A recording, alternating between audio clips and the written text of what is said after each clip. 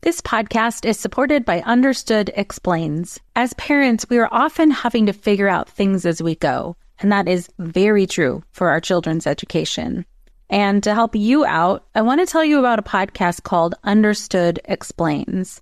This season is hosted by teacher and special education expert Juliana Urtube, and she discusses all the things you'd want to know about individual education plans, or IEPs, what they are, why they're needed, who benefits from them, and what to expect when you have meetings with teachers. I could have really used this podcast when my son had an IEP for speech when he was 6. I was overwhelmed trying to understand the process and what everything meant. The episode on Understood Explains, Does My Child Need an IEP?, was the kind of info that would have really helped me get the most out of the educational support of the IEP for my son. And if you need that kind of support, I really recommend this podcast. To listen to Understood Explains, search for Understood Explains in your podcast app. That's Understood Explains.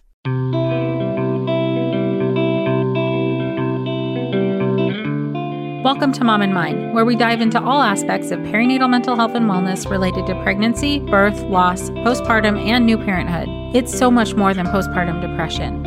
We raise the volume on all of these topics in the hopes that someday everyone will have the support and info that they deserve before they need it. Please note this podcast is not a replacement for treatment by a professional or professional training.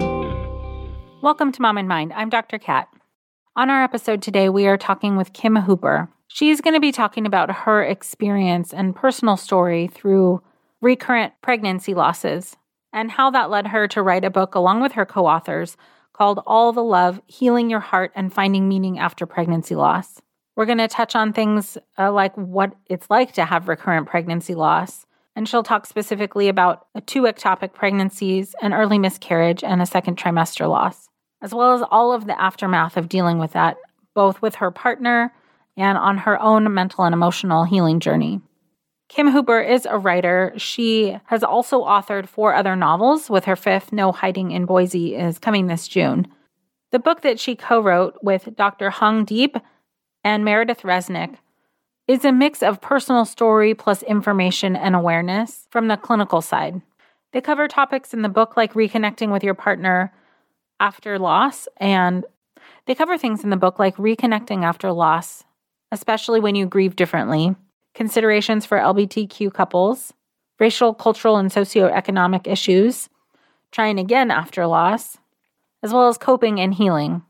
Experiencing recurrent pregnancy loss is devastating, and it is its own emotional, mental, and healing journey. So I'm very grateful to Kim for bringing this to light and sharing with us her experience through her losses and what it was like to be pregnant again and have a healthy baby while still processing the grief of losses. Gauge for yourself if this is something you are ready to listen to if you are a recurrent loss or lost parent. And if you're not ready now, just come right back on over when you are, and we will be here. Let's meet Kim. Welcome, Kim. Thank you for being with us. Thank you for having me. I'm so excited to be here. Yeah, I am grateful that you want to come on and talk about your experience and the book that you wrote.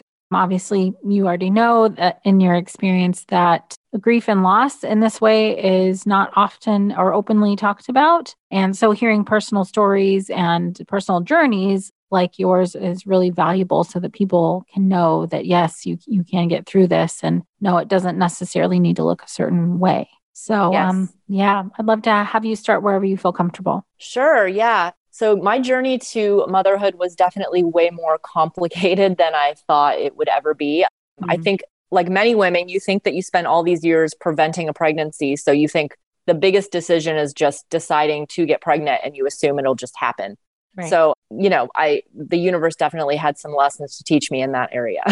My very first pregnancy was in 2015. I had no experience with pregnancy, so I didn't really, I kind of knew something was off. I was spotting a little bit. I went to the doctor. They did some tests. They said, oh, I think everything's okay. But then I kept having this and I started having some pain.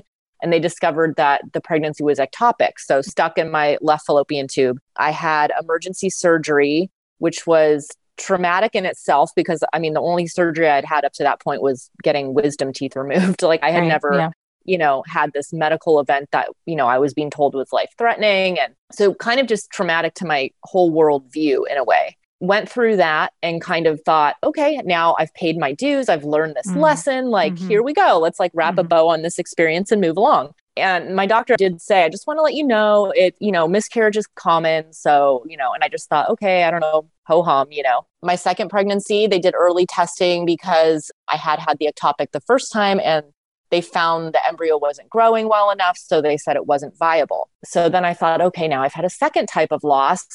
And again, it kind of did not go according to what I had known about miscarriage, which I had only seen in the movies. Like you go to the bathroom, you have this sad event, and then it's sort of over. Mine was a missed miscarriage that didn't respond to the medication they gave me. So it took like 2 months before I was actually not pregnant.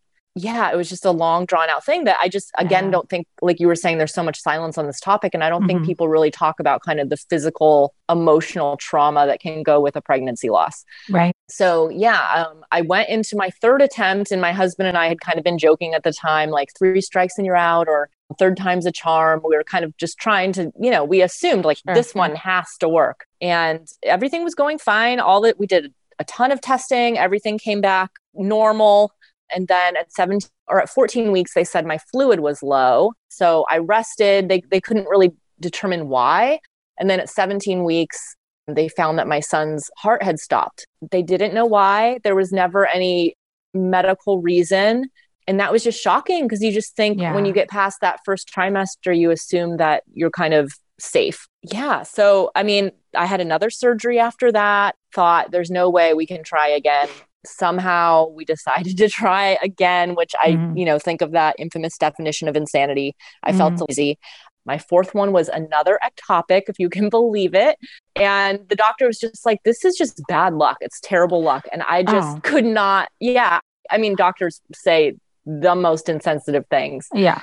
And I have several examples of that, which kind of compound the trauma of the experience for sure. Yeah. And, none of it made sense. And another thing that does not make sense is that my fifth pregnancy was totally normal. Textbook pregnancy, had my daughter 8 days before her due date, totally healthy after doctors had said that, I would never have a baby of my own, that that it just wasn't going to happen for me. So after the fourth loss, they said that to you? Oh, yeah. After I think the third one is when I started getting extensive testing done. And they said your egg quality isn't good. It doesn't really make sense that you're even getting pregnant. One fertility doctor who I still want to write a letter to said, it just seems like your embryos are destined to die. Oh, yes. And I said, well, I mean, that doesn't make sense. So my third pregnancy was not an embryo. It was a fetus. It was a baby. So, but I just kind of knew in my gut, I just kind of knew that this isn't right. Like, I don't know what is going on, but I just felt like I had to keep going. Maybe it was a little bit of insanity or stubbornness or just, wanting, just a desire that came so strong. Yeah. I mean, thankfully we had our daughter in 2017. So she's 3. And I don't know, I tell women going through this, I'm like, you just never know. And science is great and doctors are great, but sometimes only you know your body really well. And you kind of know whether you're ready to try again, whether you want to try again at all, whether, it's like such a personal thing. And I think everybody wants these pat answers that unfortunately they're not always available. Right. And to your point and to your experience, it's really our mind just wants to make sense of things and try and like, is there a pattern here? Is there something that's going to give me an answer or a key that this time it's going to work? And the hope and disappointment and the roller coaster of that is a big deal to go through. Yes. Time and time 4 times in a row. Especially. And with recurrent pregnancy loss, it gets harder and harder each time. Well, yeah, because I think, like you said, the grief kind of compounds and you kind of get that never ending quest for answers. Like you said, I mean, I saw psychics. I went to every kind of specialist, holistic stuff, acupuncturists, like herbal medicine. Like I did so many things that were just in this attempt to just figure this out and make sense of it. So it can be very desperate feeling. With the 4 losses you experienced and then a 5th pregnancy, what was that like for you? What was the mental, emotional experience going through the losses and pregnancy again and loss? Yeah.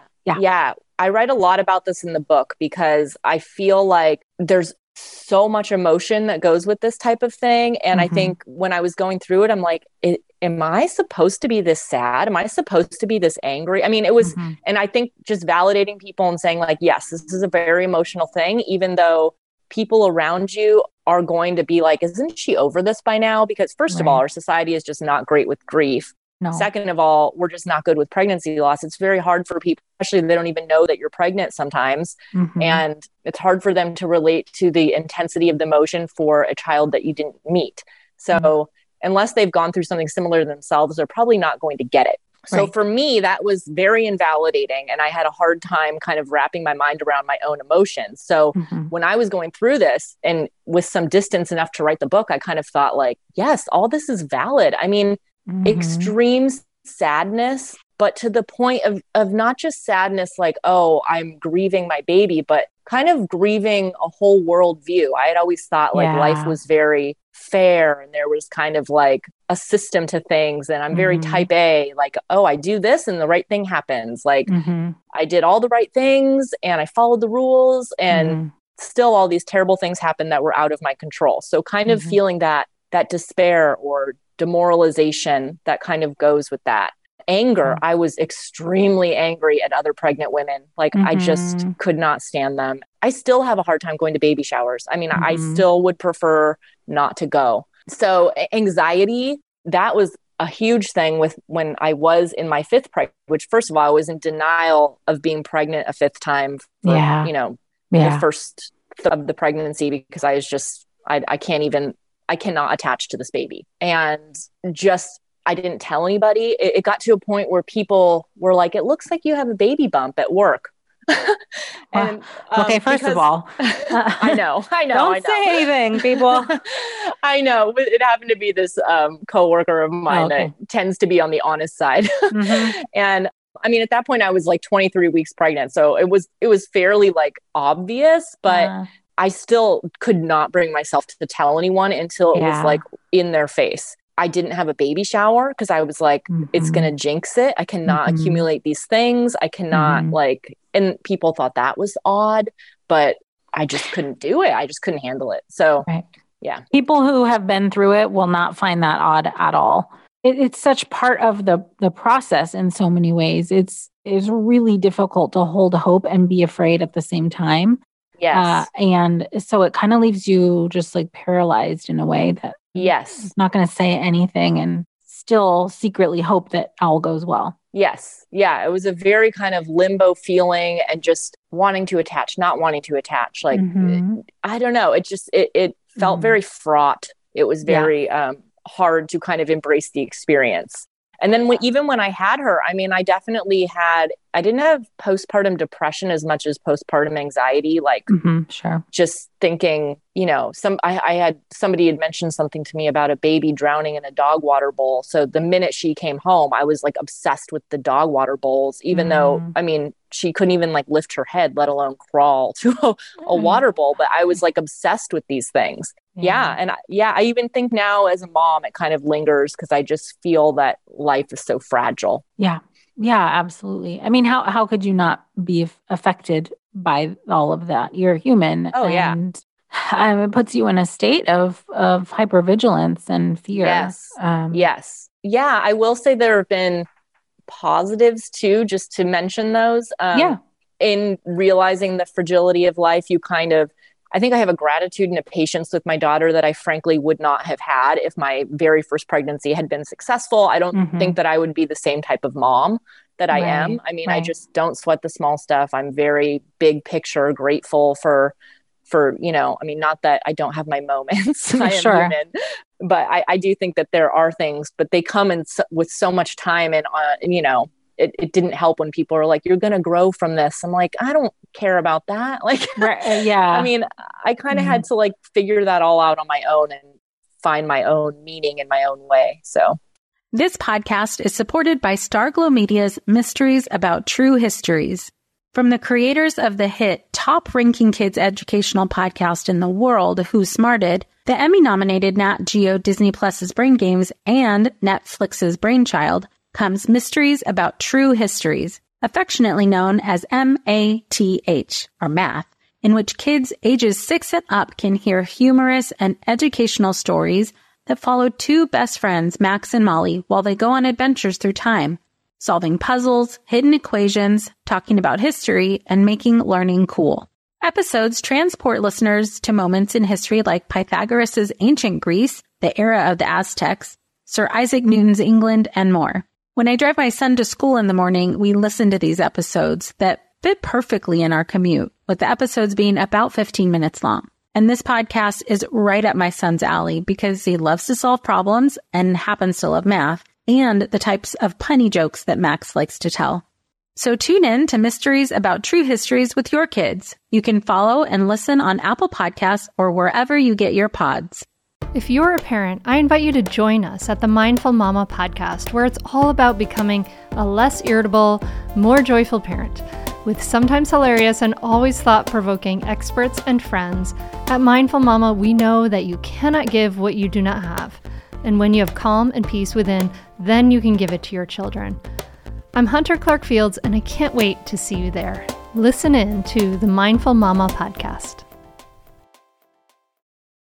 Yeah, it's interesting. I hear this so often. People who don't totally know what it's like, sometimes just trying to give messages of hope or something like that. Yes. And coming from very good places generally, but hope is not something you really offer somebody when they're in that kind of pain. You just sit with them. Agree, but I think it's so hard for people to do that. Yes, it is. It is. Yeah. I mean, yeah, I realized even in my own experience, even with what I know now, it's still hard for me to see someone in pain. I have to really bite my tongue and like resist the urge to jump in and fix it I mean, so I would assume for most people it's hard. Yeah, it is, because you don't want to see anybody in pain. You want to, help them and fix it for them or with them. But yeah, your journey is so with the losses you experienced sounds like it became so private and so internal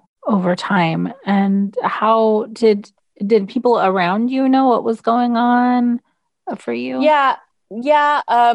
I definitely had close friends who knew and my family who knew, but even some close friends, I think especially if they hadn't been through anything like this themselves or didn't already have children, so they didn't have like a reference point for what that kind of bond would be. I felt a little like they didn't fully get it. And I kind of felt like I was just like a downer, especially with these like recurrent losses. It's like, I could just feel them thinking like, oh, she's trying again.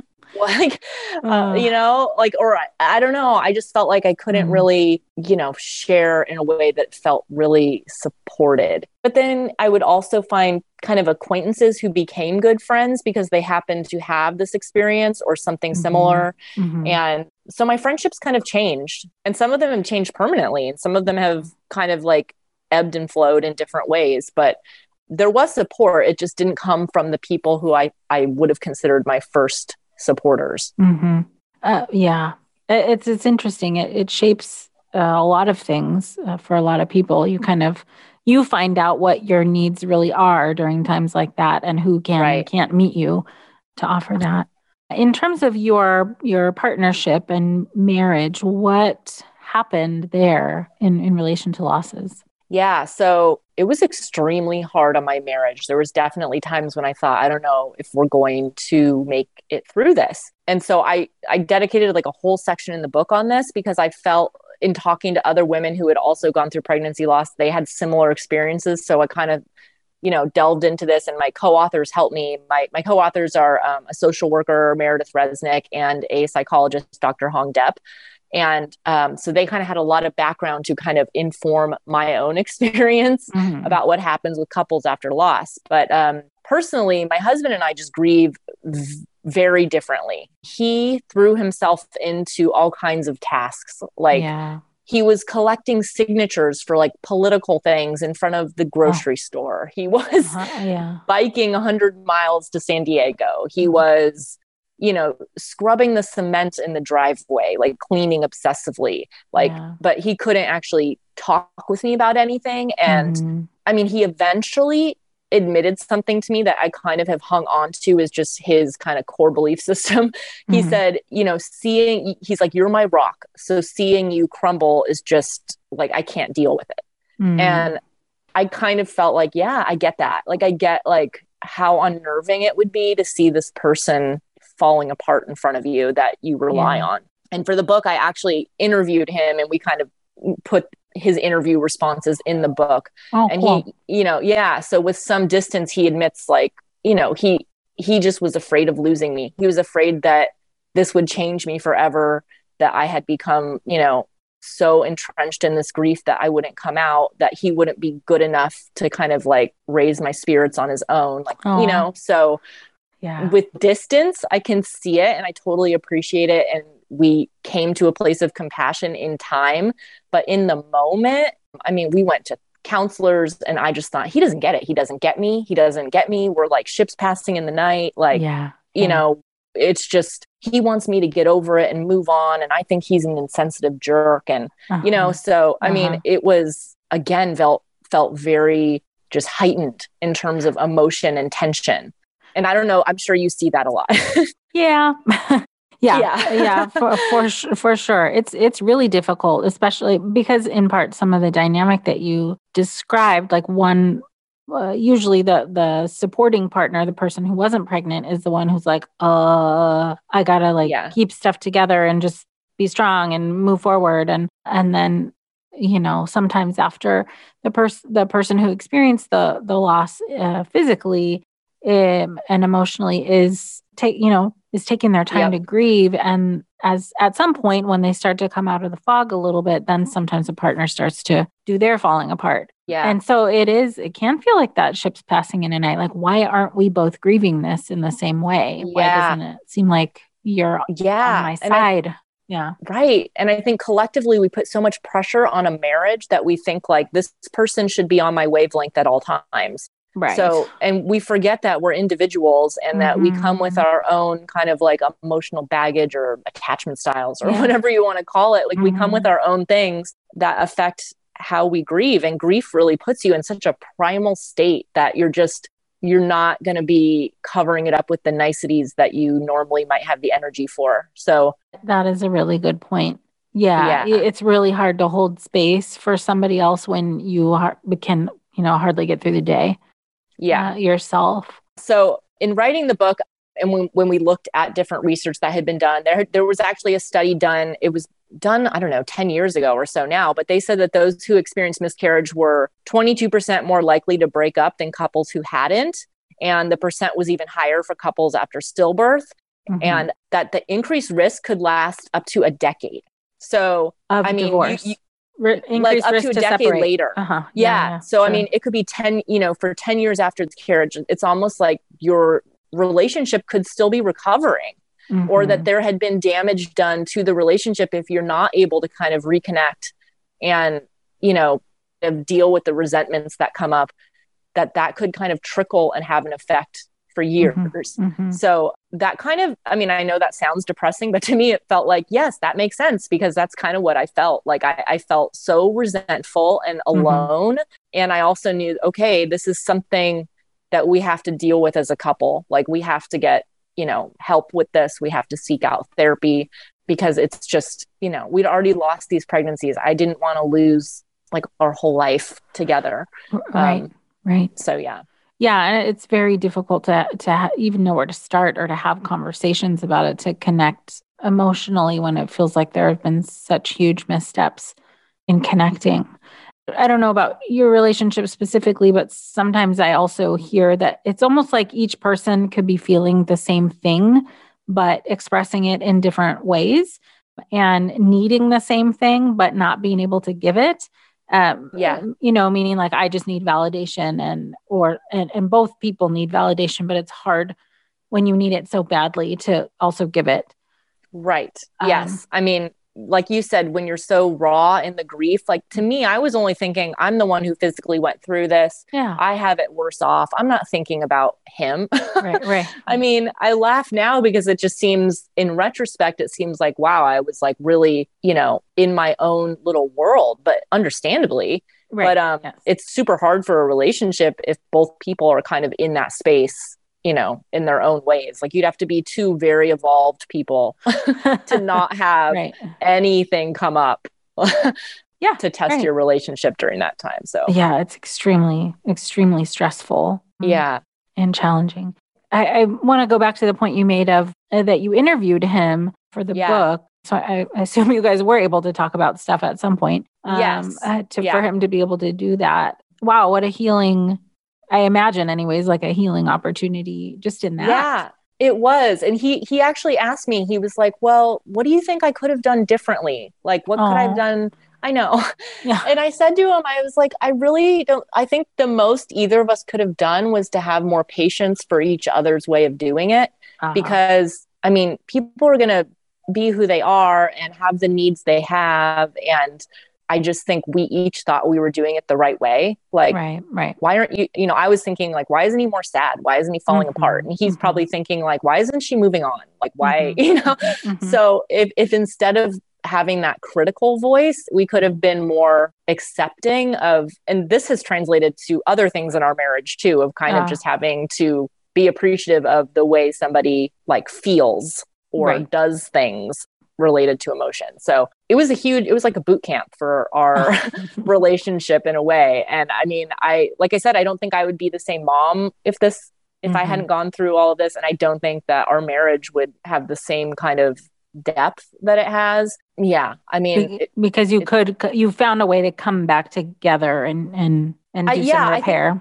Right. Like, and I wouldn't say that like either of us became different people. I think it's just that we accepted each other's way of doing things. Like my husband is always going to be that one in the time of crisis who busies himself with tasks. Sure. And right now, instead of labeling that as, oh, he's just avoiding everything, he's so annoying, I kind of look at it as he's struggling and this is his way. Like this is his way of suffering. It's just, this is how he's showing it. Sure. And, I think he's learned to be more patient with the fact that, I need to talk about things, which is hard on him because I think he would rather have silence to kind of process stuff. And it's hard when my need conflicts with his. Oh, sure. Yeah. We've kind of like had to learn. And like I said, because of the losses and, having months and months of, years really, like the span of the losses of having to deal with that, it was kind of like a boot camp for our marriage. So I'm Margaret. And I'm Amy. And together we host the podcast, What Fresh Hell? Laughing in the Face of Motherhood. Margaret, I would say you're sort of a where are my keys kind of mom. Correct. Sometimes a where are my kids kind of mom. Well, you're, Amy, more of a we were supposed to leave 35 seconds ago, mom. I mean, touche. In each episode of What Fresh Hell, we come at a topic from our usually completely opposite perspectives. I bring the research. And I bring kind of the gimlet eye. Like, is that research really going to work, people? And almost 10 million downloads later, we're still laughing. We also talk to experts in the parenting field, plus parents with stories we can all learn from. We make each other laugh, we challenge each other's assumptions, and we have what we think is the best parenting community on the internet. Check out What Fresh Hell? Laughing in the Face of Motherhood wherever you listen to podcasts. No one told us the truth about parenthood. Why? This is the podcast everyone needed before they had kids because now that those little ones are here, there is a lot to unpack. I'm Rachel Shepardota, and I am your host for the podcast No One Told Us, where we tell the truth about parenting and let you in on all the stuff you really should have known about before having kids. I am the founder of Hey Sleepy Baby, but this podcast is so much more than sleep. We'll be diving into all the topics that you really care about and need to know while you do your best job raising those adorable, tiny humans. Our goal is to just make you feel less alone and less overwhelmed. There are so many things that no one tells us before becoming a parent, and I think that we should really pull back the curtain on becoming a first-time or second-time mom or dad to share the good, the bad, and the ugly. We'll have a little education, a little fun, and a whole lot of heart that goes into each and every episode. So join me and our amazing guests each week to hear us talk about what no one told us. And during that whole process, or the whole time rather, you yourself are doing your own individual internal trying to deal and cope with everything. How did you deal with this? What was your path to where you are now? Yeah. I mean, therapy. I'm a big believer in therapy. Yay, me too. Yeah. Yeah. I mean, I cannot say enough. I actually just started EMDR for the first time because I still felt like there was some leftover trauma stuff, and I'm all for that. And I think it does wonders for couples and individuals, and journaling helped me. I mean, obviously writing the book was very healing for me. I'm a writer kind of, by nature. I've been writing since a little kid. It's like my way of making sense of life and figuring things out. So I think writing the book was very healing, and I didn't realize how much I had to say until we sat down to write it. Yeah. Right. And then I just felt, kind of like, okay, everything about this experience is now contained in these pages. It feels contained in a way. So I think that helped, and finding those people that could relate and kind of building a community through the book. Like I'm in, contact with lost moms every day, and it's nice to be able to be supportive of other people. It's kind of healing, a two-way healing. It all kind of had to happen on its own. Like I definitely felt like I was just falling apart there for a while, but at least I kept going to therapy, even though I felt like, I don't know if this is doing anything. With hindsight, I can see, of course, it was doing something. It was just part of the process. So there's no easy fix. For sure. Yeah. And like you said, it is a process. And when it feels so hard and so dark, it's hard to notice when there's a shift sometimes that you could be possibly coping in a different way or making some movement through. And there's another piece too for a lot of lost parents is that sometimes like moving through the grief can almost be scary because it's you don't want to, for multiple reasons. Sometimes people don't want to feel like, oh, if I feel better, that means I'm forgetting my babies. Or if I feel better, then something bad's going to happen again. Like it's hard to trust good. I remember I write about this in the book too, about how one of the first times I laughed after losing our son, so the third pregnancy, I felt like I put my hand to my mouth, like why am I laughing? And you just catch yourself in moments where you're like, wait, for a second, I was the person I was before this happened to me, and what does that mean? Like you said, there's kind of like a guilt, and there's kind of like a wait, I like the hypervigilance. I have to stay on guard here because like, why am I letting myself have this moment of happiness? So it can be very, I think that's normal though. Like I said, in doing and talking to people about that topic for the book, I think that's definitely something that comes up. Yeah. It's such a hard healing process because of those types of things you were experiencing. It like, of course you don't want to feel horrible forever, but what does it mean to feel any different? It's a really, and you can't know ahead of time what it's going to look like. Yeah. But then there were other times, like I remember the first time like a song came on in the car and I started singing, which is like, my normal Kim thing to do. And I kind of caught myself and was like, good, like, so, I mean, it just depends on the day, and everything is so up and down. And like I said, for kind of like a type A person like me, that was very hard to accept, is that, where are these like 5 stages I can check off? Like, where's this checklist? Like, I just want to be done with this. And it was so meandering, and it still is. And there's still things that come up. And I think that's been good for me, but hard for me to kind of roll with it. So. Oh, right. That it's not, I think like you said, for your first loss, that you can't just like wrap it up and be done. Right. Especially as a writer. I mean, I want the story to have this nice bow, and let's tie it up and, like a beginning, middle, and end. And things just aren't that linear in life, I've realized. And, especially with grief, it kind of surprises you and shows up at weird times. And that's kind of just part of being alive, I guess.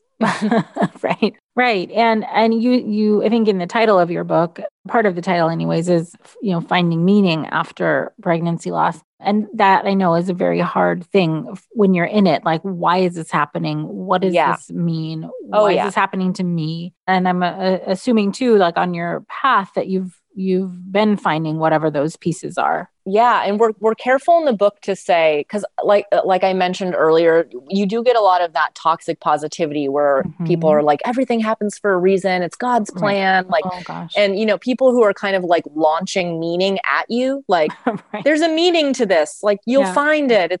They kind of like bombard you with these things. And in the moment, it's like, you're not ready for that. Like, nobody can tell you the meaning it's going to have. It's your own thing, and you can find it, and it might take years. It might be a very subtle thing that's very personal to you. Yeah.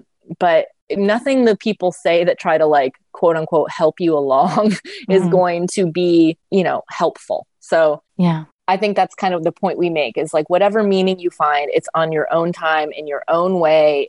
It's personal to you and your baby that you lost. And, there's something very healing in that, but it's not anything that people can rush, and there's no prescribed way to get there. Yeah, all of those big unknowns, like how am I going to get through this? You can't know until you are. Yep. Until you do. It's really tough. I love that you have highlighted that kind of flexibility rather in thinking and feeling through this, because that's at the end of the day, you're right. You can't force the process. Yeah. And it's so personal. I have to say, we talked to some women who were like, I thought this was going to be this like really just devastating experience, and I was sad, but then I kind of just moved along. And, and then there were other women who were just, devastated, brought to their knees for months. And it varied depending on, length of pregnancy, but it wasn't like always consistent. So you just realize this is such a personal thing, and however you're feeling is not wrong. Like, however you're feeling, you're not like, oh, I'm too sad, I'm not sad enough. Like I've heard both of those arguments. Like, I feel like I should be sadder than I am, or I'm too sad, I need to stop crying. Like, I don't know. It's just so much judgment that makes it worse.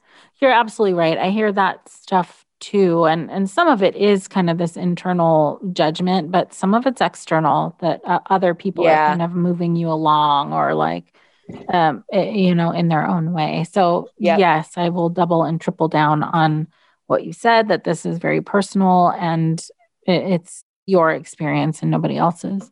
Right. Absolutely. Yeah.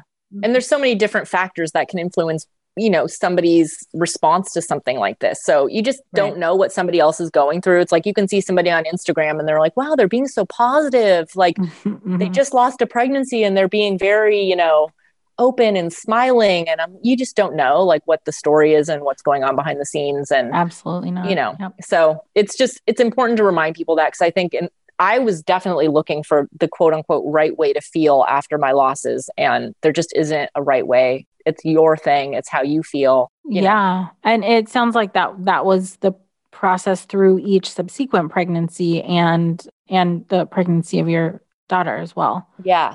Just kind of walking through it, trying to figure out how to feel. Yes. Yeah. And feeling like, should I be over this by now? Should I be sad? I mean, and it did vary with me too. I have to say, by my fourth pregnancy, when that second ectopic, I was not that attached to that pregnancy, and I felt a little guilty about it, but I just, didn't, I couldn't get attached at that point, whereas my first ectopic, my very first pregnancy, was probably the most traumatic, because I just had never had a loss before. This was like my first experience with grief. It was medically scary. So it just depends. I mean, there's so many things that can, influence your personal experience. Yeah, absolutely. So in talking to all of the people, and including your own experience and your co-authors, what have you, are there any kind of gems or things that you've found that are, similarities or truths for people who have healed through this? I would say that most of the healing comes kind of in what we're talking about, an acceptance of where you're at and kind of letting the different feelings flow through you. I think there's so much pressure in our society. Like, we hate grief. Like, we do not like grievers. We just want everyone to smile and go on their way. And I think people really slow down their own process when they get caught up in that like pressure. And one of my co-authors, Dr. Depp, she has, was telling me about the second arrow, the Buddhist belief, how the first arrow is the painful experience. And the second arrow is kind of like you judging yourself about the painful experience. So, so she would say, don't second arrow yourself, Kim. Like, this is a lot of what you're talking about with your losses is second arrowing. And so I think the healing comes when you kind of let the first arrow sit there and you can examine the pain and kind of grieve, but not judge yourself and contribute that second arrow, because Right. it is what it is. You can't happy your way through it. You can't force it. You can't do affirmations to make yourself feel better or take bubble baths. It is what it is, and kind of just letting it be what it is. Yeah. Yeah. That's fantastic perspective. And I guess advice too, if you can take it, and incorporate it. I agree that the kind of insult to the injury is just a bridge too far. It's too harsh if you are there in your grief and then sort of berating yourself about it. Right. Yeah. It's very painful. Yeah. Very painful. Yeah. So in the book, and it sounds like you guys put an incredible amount of thought and work into this to make it useful. Who's the ideal person who would grab your book? Yeah. So, I mean, when we wrote it, we wanted it to be really comprehensive. So it could be somebody in the midst of a loss themselves, or somebody even who has years distance from it, but is still processing some of the trauma from it. It could be a partner. And we have a section about considerations for LGBTQ couples, because there's definitely additional layers to that grief. We talk about racial, economic, social issues related to pregnancy loss. So it can be kind of like a bigger resource for people who just might be interested in the topic on a more structural level in our society. Good for healthcare professionals, friends, and family, if you kind of want to support somebody going through this and you're kind of wondering what their mindset is. It's a big book. So I like to tell people that we have a very detailed table of contents on purpose, because it does help people. I wouldn't expect anyone to just read it cover to cover. I would hope that you could flip to a section that speaks to you, like, oh, yes, that I'm relating to that today, or I want to look into that. And you can just go to that section. Oh, nice. I love that. Yeah. And the little sections are really short. So it's like, you can read the little entry related to what you're interested in and then move on. It's not like a linear story, probably because, like I was saying, I learned a lot about things not being linear. Right. Yeah. So yeah, you can use the book, kind of like as a comprehensive guide, but there's not like a right or wrong way to use it. It's really beneficial for anybody who has been kind of touched by this loss, either personally or professionally, or Yeah. Fantastic. I'm really glad to have this resource available to everyone out there. And I appreciate you for sharing your personal experience. And it sounds like there's a lot of you in the book, as well as from your colleagues. Yeah. We kind of call it part memoir, part therapy session, because it's kind of like my personal story. So you kind of get the nitty gritty of the process that I went through with my grief and through my losses. And then Hong and Meredith can kind of weigh in and explain kind of what this reaction means, or what is going on in this instance, or provide helpful tips where if you're going through a similar thing, here's some things that might help. So it's kind of like a balance of personal stories, so you don't feel so alone with what you're going through, with like therapeutic insight. So you have like a little therapy friend on your shoulder, sort of. Oh, beautiful. That's such a, that's a great combo. Yeah. Awesome. Yeah. So that is coming out very soon in March 2021, and everyone will be able to go and check that out for themselves. That's really exciting. Yeah. Thank you so much for coming on and sharing all of this with us. Thank you so much. I hope it was helpful. And if anyone ever wants to reach out to me about their own story, I'm all ears. I'm sure you have my contact info somewhere related to the podcast. Yes. We'll have all of that in our show notes. Okay, great. All right. Thank you, Kim. Thank you so much. Thank you, Kim, for coming on and sharing all of this with us. I am sure that this book is going to be helpful and supportive to a lot of people out there. You can connect with Kim at her website and on her social media links for Instagram and Twitter at Kim Hooper Writes. If you know of anyone who could benefit from today's episode, please do share this episode with anyone who could benefit from this information, education, and support. And we thank you so much for being here. Until next time. Thank you so much for joining us today. Please share this podcast. Together we can support moms and families so that no one has to deal with this alone. Come connect with us at momandmind.com.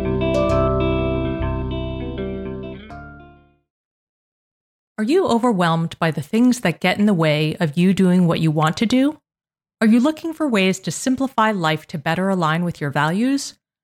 Do you want to create space in your schedule so you have room for more of the good stuff? Play, joy, relationships, gratitude, and more?